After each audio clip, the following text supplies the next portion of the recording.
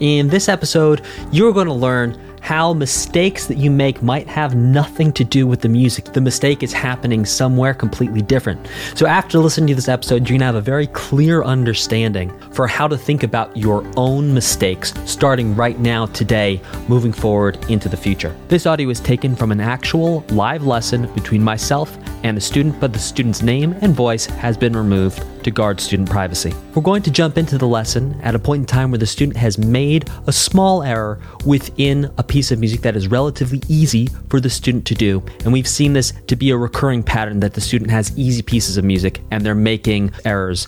And we're going to walk through and figure out the reason why those errors are actually happening. Let's take it away. Here's a lesson recording. So let's talk about that, because that's a much more pressing issue than anything else we're going to talk about with 85. The issue at hand is you were just moving too fast. It's one line of music, it's 4 measures. You're not slowing down to look at the notes enough to know that you were playing the wrong notes. Of everything I could possibly teach you today about music, pales in comparison to whatever systems you need to put into place to slow yourself down, put some weights on your ankles, like intellectually, however fast you're going with when you're learning these pieces and music in general, you got to slow yourself down, because this is not the first piece this has happened in the past 3 months, right? And this is not me like chiding you or anything. This is me calling out the most important thing, right? Okay. So the most productive thing for us to do right now is to figure out 1 or 2 tools for you to use to slow yourself down and to force yourself to slow down.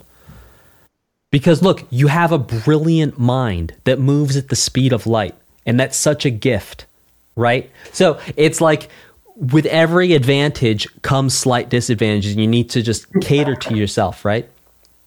So look, number 1, what you could do is you could take staff paper and you could copy it out. In addition to copying it out, you're actually going to speak the names of the notes as you write it out. Then on your staff paper, you're going to write the letter names of the notes underneath the staff. So, have you ever had in your life any difficulties with reading comprehension or written words? At this point, the student is able to rule out any sort of dysgraphia or dyslexia. We can rule that out. A lot of people have dysgraphia or dyslexia. That is a common issue I see with reading music, dyslexia and dysgraphia.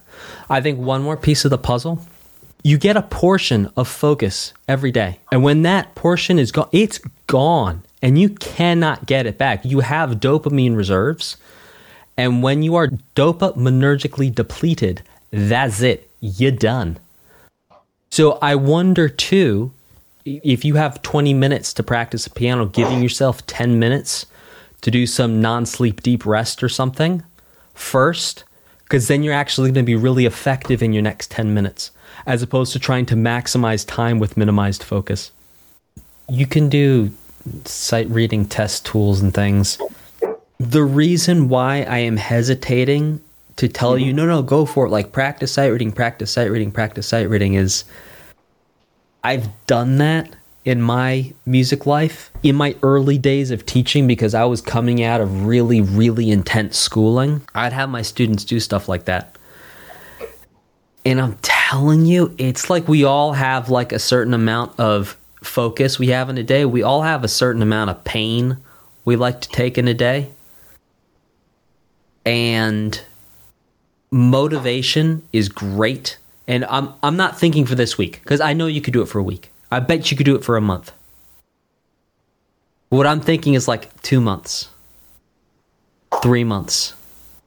And that's why I'm hesitating to prescribe you like really gung-ho stuff. It's because honestly, in the longer view of things, I think you're going to get a lot more benefit by working on pieces, by being piece focused and working on learning lessons within pieces. And that's, because I used to do that exact thing with myself and with my students. All that for years. Everyone got so unhappy and so bored. Everyone got so bored. It works for a week, Maybe 2, save the discipline for stuff in your life where you really need the discipline, is my opinion. All right, what I want you to try to do is for 5 to 10 minutes at the beginning of your practice sessions, I want you to do NSDR or binaural beats for 5 minutes.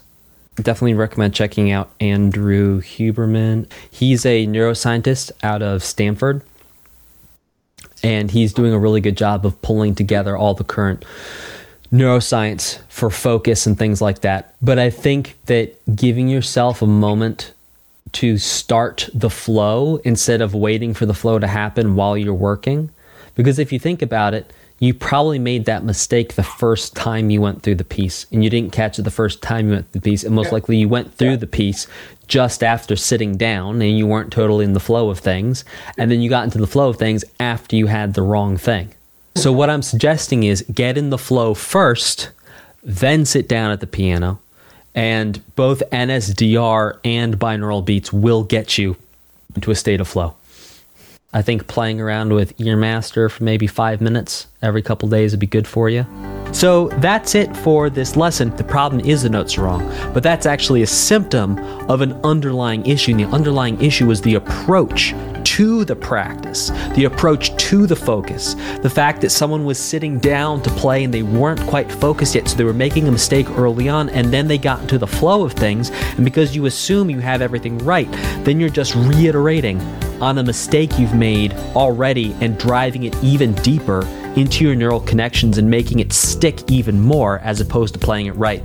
So I hope part of your takeaway too from hearing this lesson and hearing the way I diagnosed and sort of walked through everything is that when you are practicing for yourself, you think about the mistakes you're making in a more holistic way. You don't just think about them in terms of the notes, but you also think about them in terms of how that mistake is coming to be.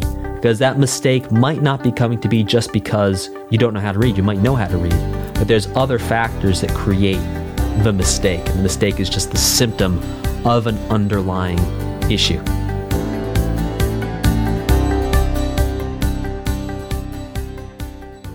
Thank you for listening to Music Mastery. To get even more free, useful music learning content that you can use right now, click the link in the episode description. I'll see you there.